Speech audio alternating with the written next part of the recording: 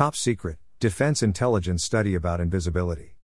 The idea of invisibility has fascinated people for millennia, inspiring many myths, novels, and films.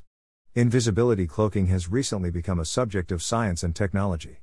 This paper describes the important current theoretical and experimental developments and tries to project into the future. Camouflage. Invisibility may be achieved through three principal methods: camouflage, transparency, and cloaking. Many animals and some plants use camouflage to disguise themselves from predators, for example, by assuming the shapes and colors of objects in their surroundings. The military has long used forms of camouflage. A recent military application of camouflage is stealth technology. Stealth planes have aerodynamically unusual, edgy shapes and are coated with a special material. Both features serve the same purpose: to make the plane invisible to radar. How does it work?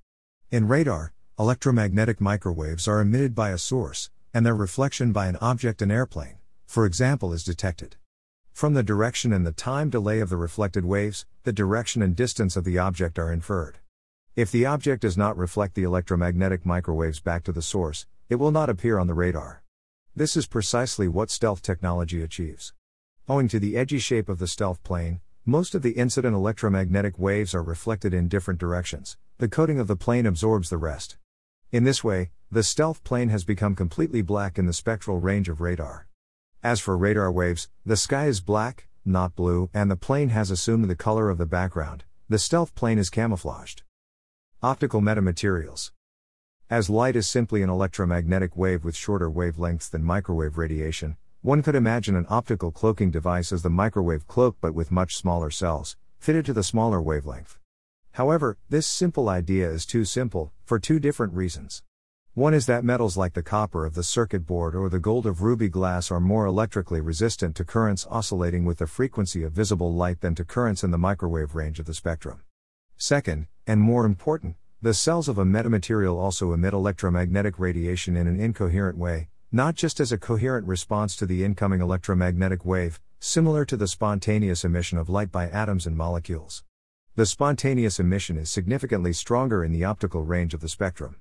In short, metamaterials do not scale. They must be designed differently for visible light, and the loss of light by absorption and incoherent scattering usually is greater for visible light than for microwaves. Figure 13 below illustrates the idea 19 for an optical cloaking metamaterial. Instead of split-ring resonators, nanoscale metal wires are embedded in a transparent host material, for example glass. The wires replace the split-ring resonators on the circuit board of the microwave cloaking device.